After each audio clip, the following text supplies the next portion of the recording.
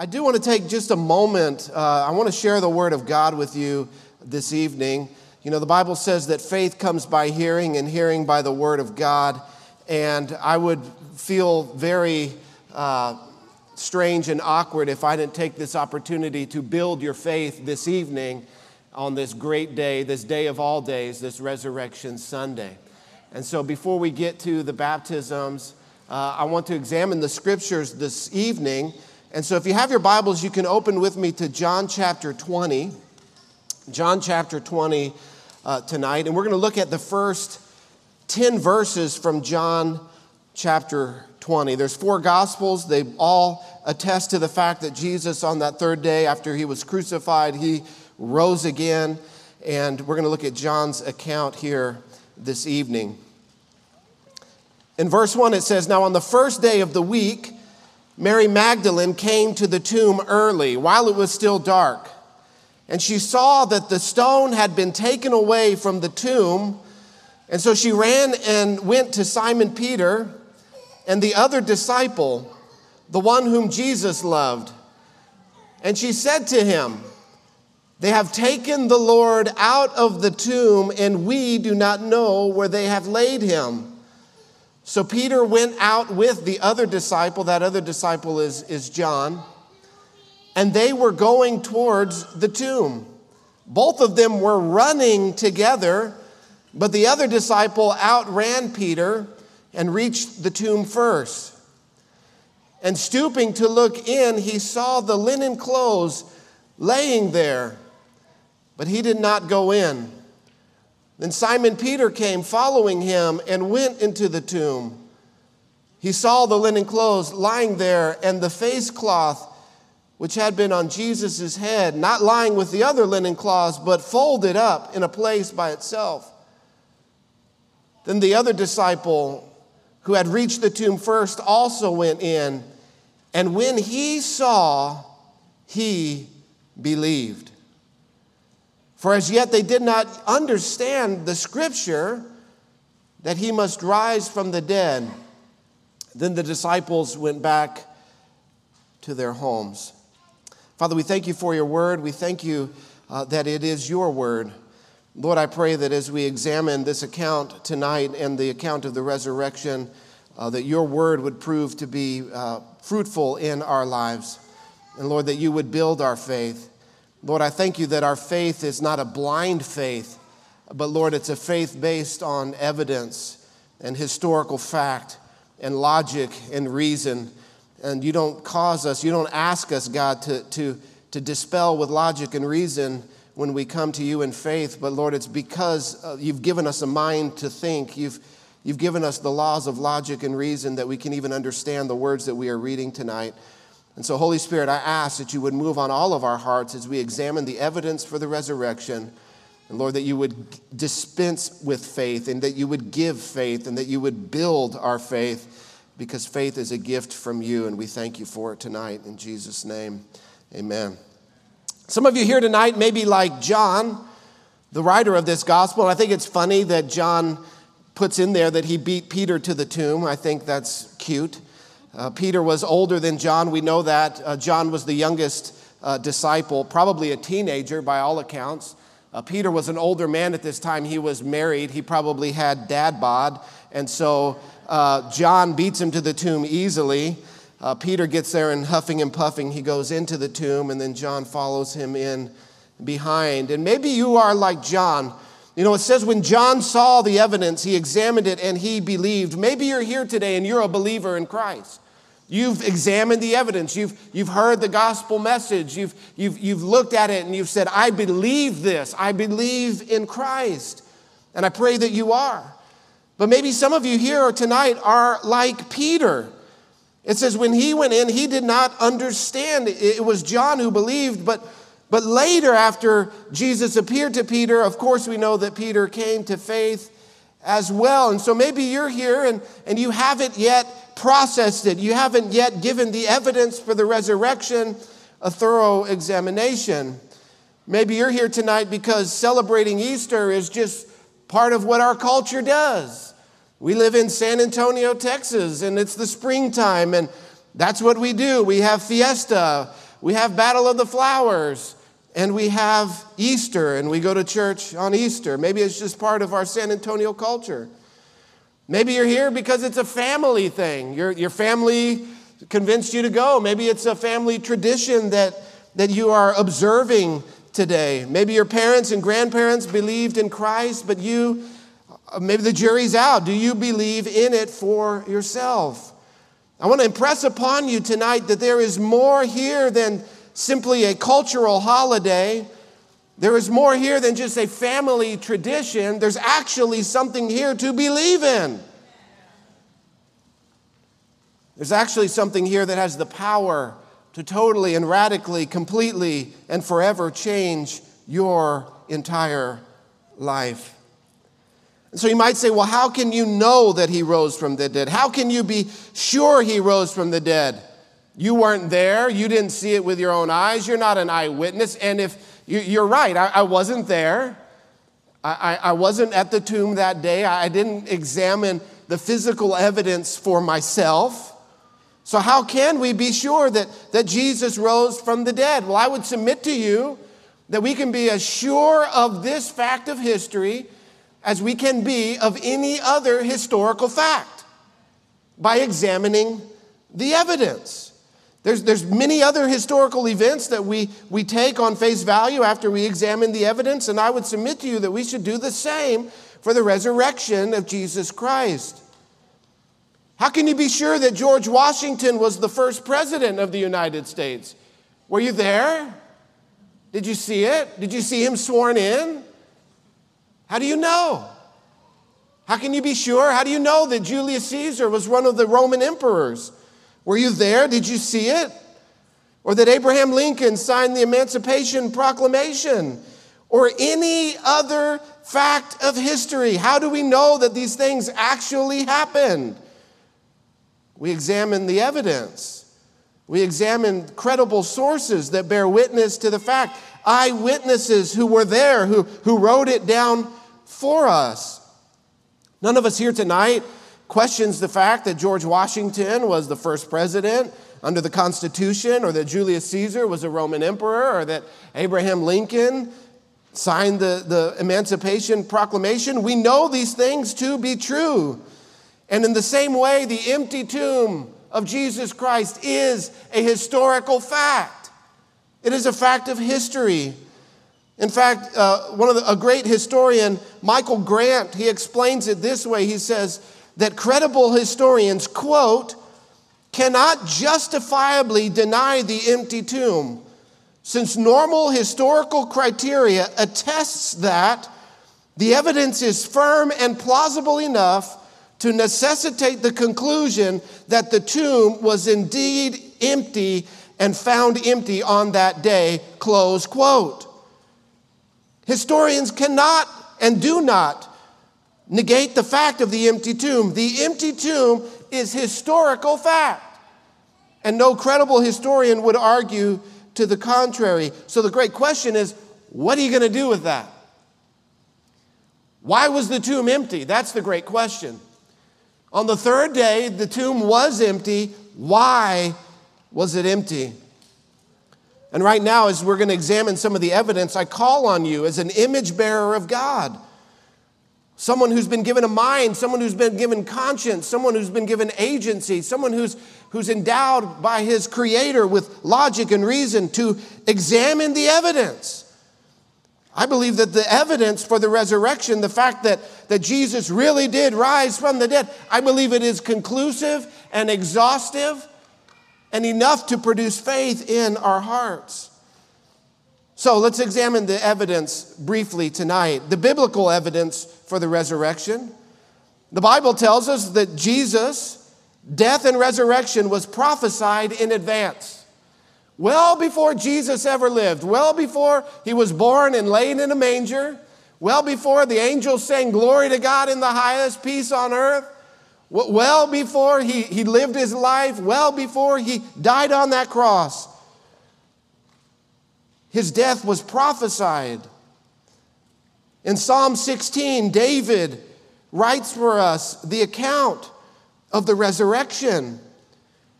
Peter preached from Psalm chapter 16 on the day of Pentecost. In Psalm 22, the crucifixion was described in graphic detail. Again, David being moved by the Holy Spirit. 1,000 years before Christ, the death and resurrection predicted. It wasn't only David, the prophet Isaiah, in Isaiah chapter 53, 700 years before Christ, predicts the same thing, the crucifixion and the resurrection. So the first evidence that we see for the resurrection is that it was prophesied in advance. The Messiah would die and rise again from the dead. The second evidence that we have in the Bible is that Jesus himself predicted his resurrection on multiple occasions. On multiple occasions, Jesus said, I am going to die and rise from the dead. Jesus predicted his own death and resurrection. Now, it's a very incredible thing to predict your own death. That's amazing. But we could fudge the details on that. We could predict our own death and then arrange events to make it happen. But to predict your own resurrection, that's an altogether different thing. Jesus himself said, I will die and rise again. In Matthew chapter 16, it tells us that from that time on, Jesus began to explain to his disciples that he must go to Jerusalem. He knew where he was going to die and suffer many things at the hands of the elders, the chief priests, and the teachers of the law. He knew who was going to hand him over to be killed, and that he must be killed and on the third day be raised to life. The third evidence for Jesus' resurrection is that he died. The Bible tells us that Jesus was crucified on a Roman cross, executed by the Roman governor Pontius Pilate. That when they asked to take the body of Jesus, Pilate was shocked that Jesus had died so quickly, and so they thrust a spear into his side, puncturing his heart. A Roman spear through the heart of Christ to make sure that in fact he had died. Jesus died. He didn't just pass out. He wasn't just taking a nap. He really physically died. And in fact, again, this was not a mistake. This wasn't an accident. This was according to God's eternal plan that he had been predicting all along. Number 4, Jesus was buried in a tomb that was easy to find. He was buried in a tomb that was easy to find. He was buried in the tomb of a very prominent man in Jerusalem, Joseph of Arimathea. Joseph sat on the highest court in the land, the Sanhedrin. It would be like our Supreme Court, made up of 70 elders of the Jews. Everybody knew who Joseph of Arimathea was. He took the body of Christ. He laid Jesus in his own tomb that he had prepared for himself and his family. Eyewitnesses saw the tomb that he was laid in. He was buried in a tomb that was easy to find, was well marked out. They placed Roman guards in front of that tomb and sealed it with a seal. They knew what tomb to go to on that Easter Sunday morning.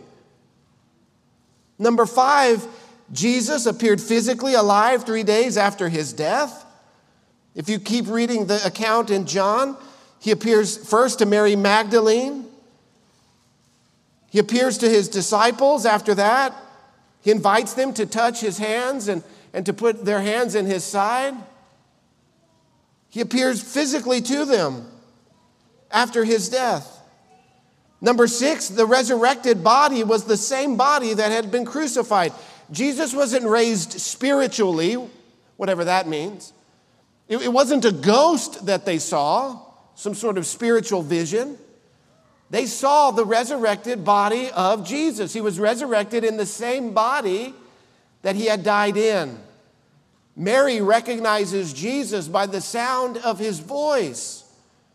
The disciples recognized Jesus by the scars in his hands and feet and side.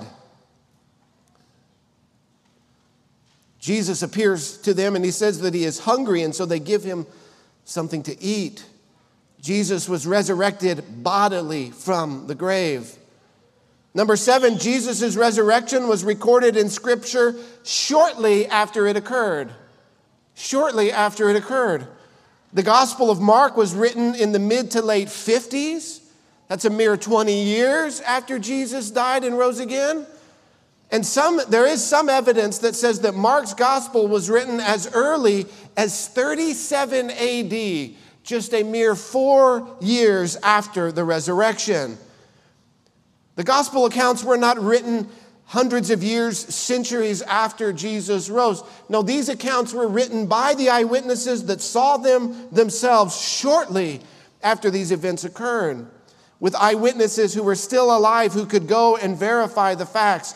The resurrection of Christ is not a myth, a legend that developed centuries later. Historical record bears for us that the believers of Jesus from the first century on believed that he rose bodily from the dead. Number 8, Jesus' resurrection convinced his family to worship him as God. That's pretty impressive. Those of you who have brothers and sisters, what would it take for you to worship them as the creator of the universe? It'd be easier for you to convince them that you were the devil than it was for you to convince them that you were God. You could probably convince them of that. Jesus' own family, his brothers, were unbelievers before the resurrection. They did not believe in Christ. In fact, before the resurrection, they thought he had lost his mind and were embarrassing the family. And so they tried to go and take him and bring him back home because he was kind of embarrassing everybody, saying things like, I'm the Messiah, I'm the Son of God, I'm the Savior of the world, you must believe in me to be forgiven of your sins. They thought he had lost his mind, just like you would think that anybody else had lost their mind if they started saying those things. But yet, after the resurrection, they changed their tune. But yet, after they see Jesus risen from the dead, the one that was crucified, alive, victorious, they realize who he was. Even Mary, his own mother, worships her son as the creator of the universe. Number 9, Jesus' resurrection was confirmed by his most bitter enemies, such as Saul of Tarsus, who later became known as the Apostle Paul. Without the resurrection, there is no explanation for the transformation of Saul of Tarsus to Paul the Apostle. How does one go from being a persecutor of the church to be a church planter? How does one go from trying to hunt and murder Christians to spending the rest of his life spreading the gospel and converting people to Christ? The only explanation is that on that Damascus road that Paul the Apostle saw Jesus risen from the dead. Now, this is just some of the biblical evidence. I want to move on to circumstantial evidence. Evidence from circumstance. And so our 10th evidence tonight is that Jesus' disciples, after the resurrection, were transformed men. They were transformed. Something changed them. Something happened inside of them. Prior to the resurrection, they were cowards. Prior to the resurrection, when Jesus was arrested, they all fled for their lives. Prior to the resurrection, Peter, the most outspoken disciple who said, even if I have to die for you, I will never deny you. That same Peter denied Jesus 3 times when questioned by a little girl. But yet, just 50 days later, that same Peter stands up in the same city where Jesus was crucified, and to the same mob that had shouted, crucify him, Peter preaches the same Jesus whom you crucified, God raised from the dead and has seated him at the right hand of God the Father. And he calls on that whole crowd to repent of their sin and trust in Christ as the resurrected King and Lord and Savior and Messiah. How do you account for the transformation? Before the resurrection, they're behind closed doors. They're behind locked doors. They're hiding away. They're huddling away in fear for their lives. But after the resurrection, they go from being timid and afraid to being bold for Christ. How do you account for the transformation? They saw Jesus risen from the dead. They knew what they saw with their own eyes, and they were completely and totally convinced, and this changed them forever. In fact, all of the apostles, except for John, the beloved, who writes John's gospel, all of them, church history tells us, died a martyr's death for preaching the resurrection. It was the resurrection that they preached, and all of them died for it. None of them changed their story. None of them said, you know what, actually we made it all up. They knew that Jesus was alive just as much as they knew anything. And they knew that the one that they believed in and the one that they preached was the one who himself had even conquered death. And so even in the face of death, they are not afraid because they know that as soon as they die, they get to go and be with Jesus. The fear of death totally removed. Simon Peter was crucified upside down. These people died brutal deaths. Andrew crucified. James, the son of Zebedee, beheaded by sword. James, the son of Alphaeus, crucified. Philip hung upside down with iron hooks through his ankles and beaten. Bartholomew crucified. Thomas stabbed with a spear. Matthew stabbed in the back. Thaddeus crucified. Simon the Zealot crucified. James, the brother of Jesus, was thrown off the top of the temple because he wouldn't stop preaching the resurrection, that his brother had risen and conquered death and was the Messiah. But when that didn't kill him, when they threw him off the Temple Mount and it didn't kill him, he got on his knees and began praying for those who had thrown him off the top of the temple. And because it didn't kill him, they stoned him to death as he prayed for their salvation. John, the last apostle to die, he died of old age, but not before they tried to kill him by boiling him alive in oil. When he miraculously survived, they exiled him to the island of Patmos, where he had his revelation, his apocalypse, his vision of Jesus. The disciples were changed men. There's no way to account for the resurrection, the change that happened in them without the resurrection. Number 11, worship changed. Worship changed. The day of worship changed, had typically been the seventh day, the Sabbath day. God's people historically had gathered for worship on the seventh day, but very quickly God's people begin to gather for worship on the first day of the week. Why? Because the first day of the week was the day that Jesus rose from the dead. And so the day of worship changes, but not only the day, but the object of worship changes as people begin to worship Jesus as the Son of God.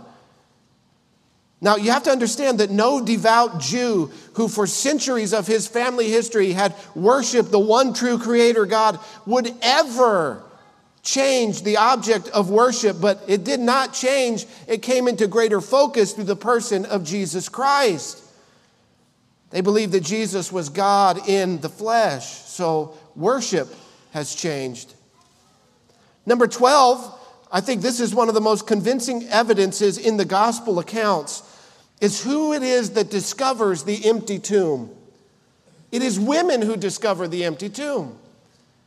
It is a group of women who go to anoint the body of Jesus. He was buried quickly and didn't have time for a proper burial, and so they were going to anoint his body, a Jewish cultural custom. And so it was women who first discovered the empty tomb, and that account is recorded for us in the Gospels. But what you have to understand is that in the first century Jewish culture, women in the Jewish culture were looked down upon and even despised. There was such a high degree of a lack of respect for women that it is absolutely beyond belief that the apostles would make this up and credit women as the chief witnesses of the resurrection. In fact, even in the first century, a woman's testimony was not even admissible in court. And so the point being is, if this was a made-up story, you wouldn't make it up that Mary Magdalene was the one who discovered the empty tomb. A woman who at one point had been filled with 7 demons. She wasn't a very credible witness. Yet this is who Jesus chose to appear to at first. Women discovered the empty tomb. Number 13, the early church preaching was based on the empty tomb. They started their preaching ministry in Jerusalem, the city where Jesus died and was buried. On that day of Pentecost, just 50 days after Jesus rose, they didn't have to convince anybody that the tomb was empty. They could point to it. His tomb is empty. They were in the city where Jesus died. It was a widely known and accepted fact that the tomb was empty. And number 14, Christianity has exploded. The church of Jesus is conquering the globe today. There was 2 other men who died on that cross next to Jesus. Nobody knows their names. Nobody knows who they were. Why? Because they're still dead and buried in their grave. But literally, almost all the world knows the name of Jesus Christ. Without the resurrection of Jesus, there is no explanation for his church. Every force of man and hell has tried to stop it, but none have succeeded because the power of the resurrection is alive and at work in his believers. The power of the resurrection, Jesus calling people from death to life, forgiving their sins, transforming their lives. Jesus is still saving people today. The church is one of the greatest evidences for the resurrection. Now, these facts are clear, and there's many more that we could go into tonight, but these are sufficient. This is the historical evidence, the biblical evidence. They point us to the empty tomb, and they point us to the resurrection. Now, there have been objections to the resurrection, and to be fair, I've presented the evidence. Let me present to you the counter evidence tonight. I'm going to present to you the 4 best counter evidences for the fact that people on the other side of the debate who claim that Jesus did not rise from the dead. I'm going to present them to you tonight, and I call on you to examine them. The first is that Jesus did not die on the cross, but that he swooned, that he passed out. That he didn't physically die, he just sort of went into a comatose state. John Stott, one of the great preachers, has this quote, and I want to quote it in full because he does such a thorough job of totally debunking this idea.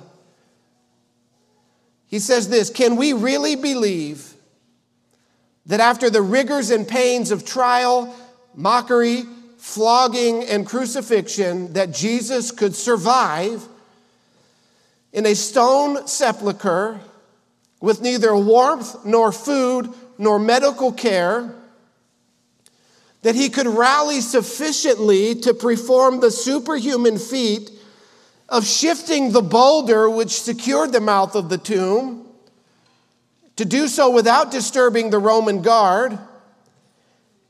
And can we really believe that he could appear then to the disciples in such a way as to give them the impression that he had vanquished death?" Such credulity is more incredible than Thomas's unbelief. Listen, if Jesus didn't die but only swooned and passed out, he would have died in the grave because he couldn't have rolled that stone away. He was in such horror. I mean, the amount of blood loss that he suffered just from the flogging, just from the scourging. No human being could survive this. And even if he had, and somehow rolled the stone away and went limping to the disciples, they wouldn't have said, hey, he's risen. They would have said, hey, get him to the hospital. It's an absurd idea. But many people believe it. The only way that Jesus could have deceived his professional executioners, the Roman executioners, would have been for him to stop breathing, which in and of itself, I don't know if you know this, it kills you, by the way, if you stop breathing. Jesus didn't pass out. Jesus didn't swoon. Jesus died. The second argument against the resurrection is that Jesus did not rise from the dead, but that his body was stolen. His body was stolen.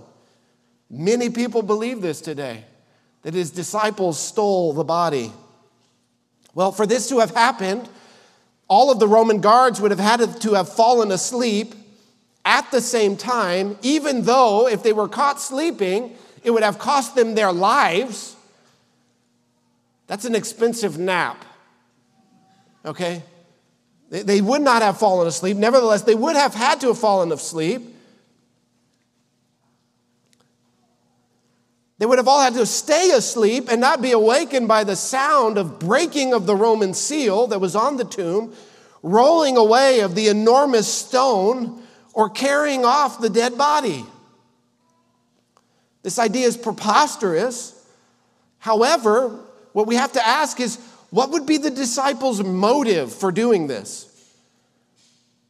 What would be the benefit?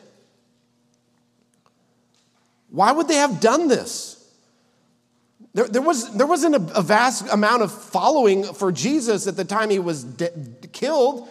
In fact, the whole world had turned on him. There was just a handful, his disciples, the 12, that still believed in him. What would have been their motivation? And then why would they die for this lie? You have to seriously consider this. They all died for the truth of the resurrection.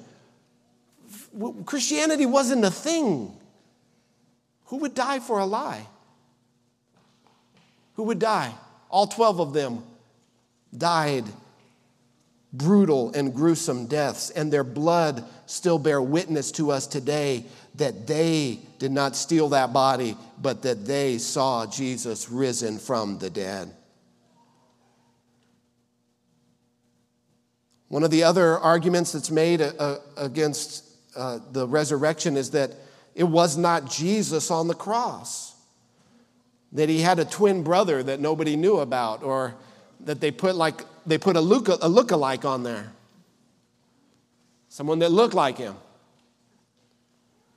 The Muslims today, Islam teaches that it was Judas who was actually crucified on the cross.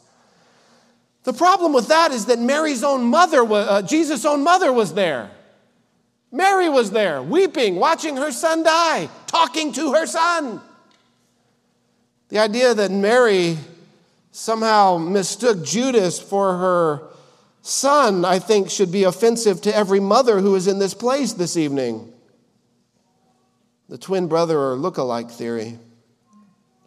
And then finally, the fourth counter evidence that people give is that Jesus' followers hallucinated the resurrection. They wanted it to happen so bad it was wishful thinking.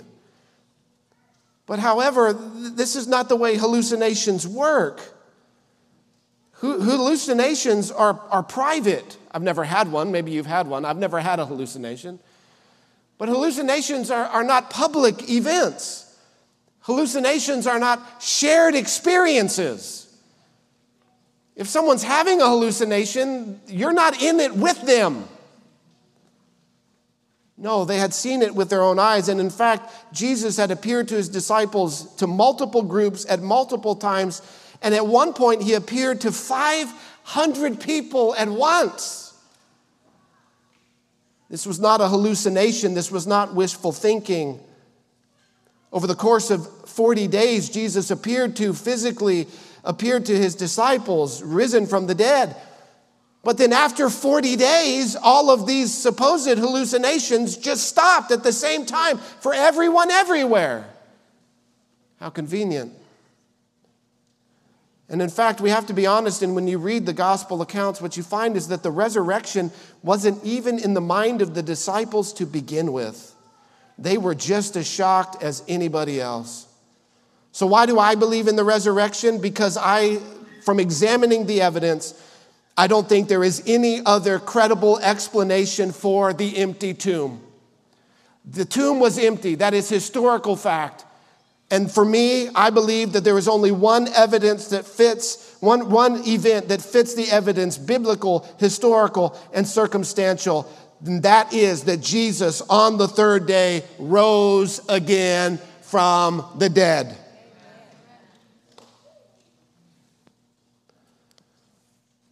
And so then the question is, well, what does this mean? What does it mean that Jesus rose from the dead? It means that Jesus was who he said he was.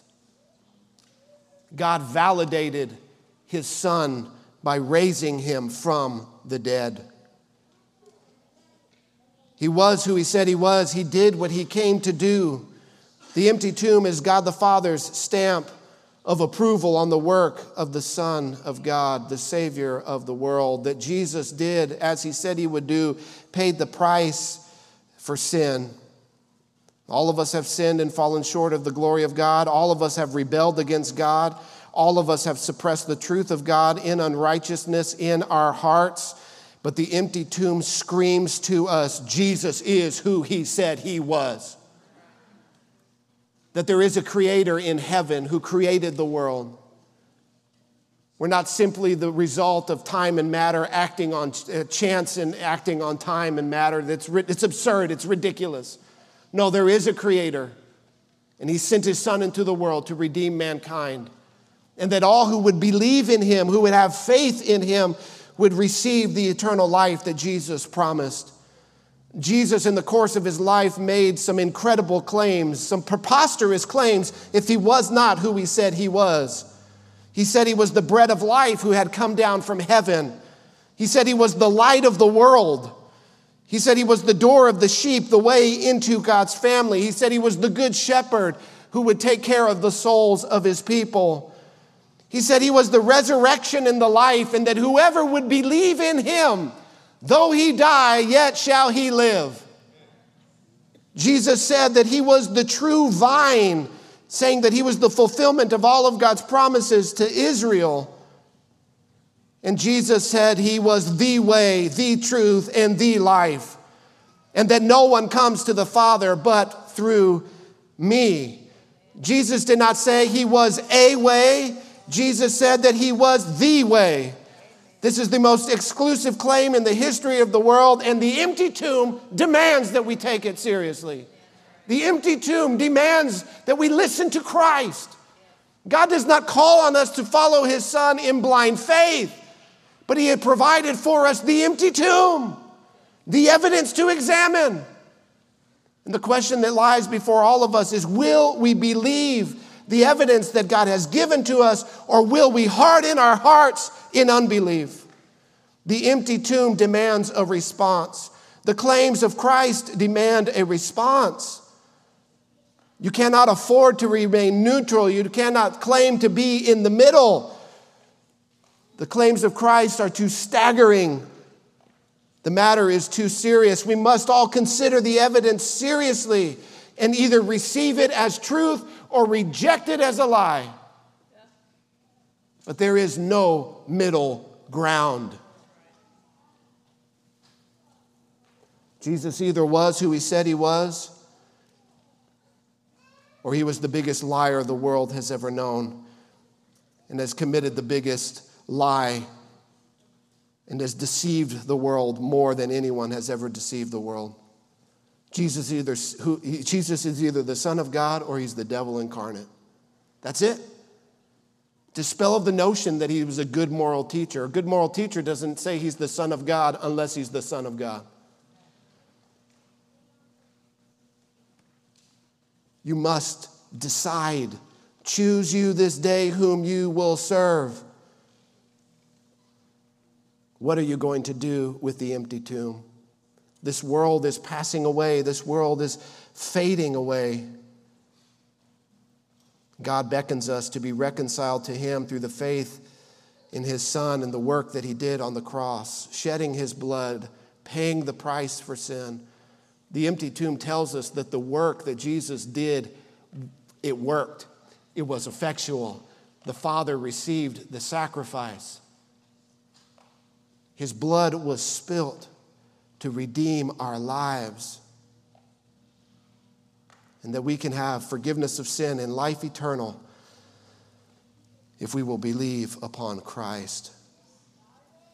The first time the gospel was ever preached was on the day of Pentecost, 50 days after Jesus rose, preached by Peter in the same city that Jesus died in, Jerusalem. And on that day, as Peter preached to the same crowds who had crucified Christ, when they heard this message, they had faith in Christ. 3,000 souls that day put their faith in Christ. And when they heard this message, it says that they were cut to the heart. And they said to Peter and they said to the apostles, "What shall we do?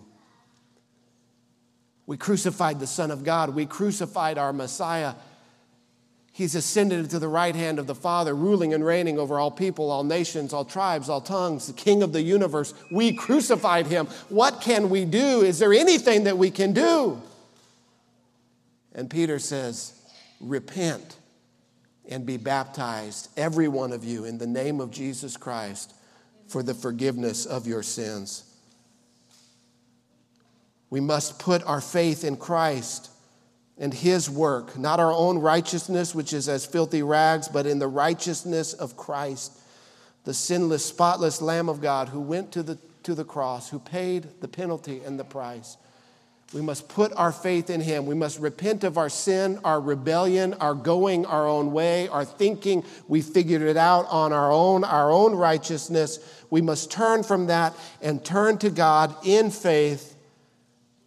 And then the first thing that we do, the way that we publicly declare our faith to the world, is through baptism. Repent and be baptized.